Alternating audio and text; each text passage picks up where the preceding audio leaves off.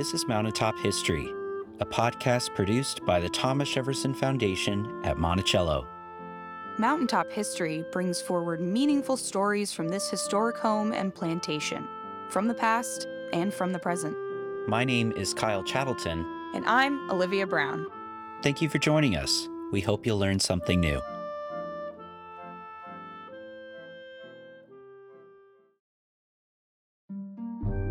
If you visit Monticello today, you'll find a number of maps in the entrance hall.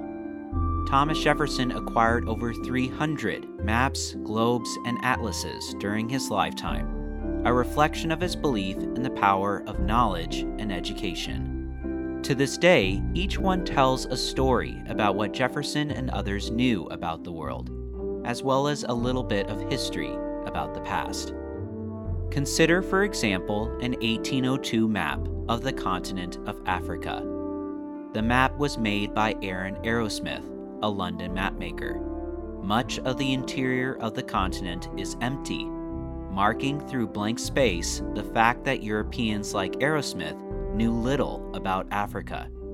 To make this point even clearer, Arrowsmith details a major mountain range running right through the middle of the continent, a mountain range that does not exist, but would appear in European maps of Africa for decades.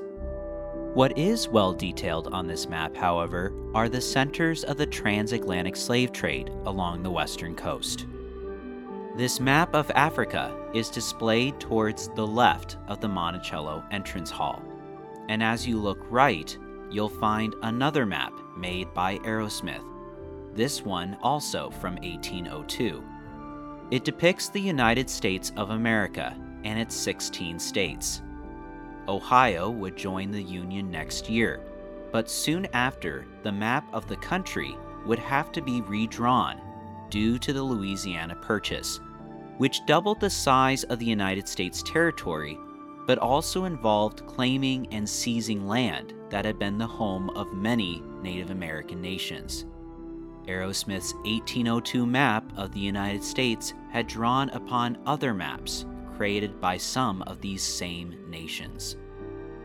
And finally, further to the right in the entrance hall, hanging above some fossilized remains of Ice Age creatures, is Thomas Jefferson's copy of a map of Virginia that his father, Peter Jefferson, made along with Joshua Fry.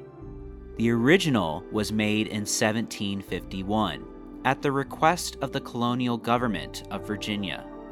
While Thomas Jefferson undoubtedly took pride in his father's work and this map, perhaps the British found it to be useful during the American Revolutionary War.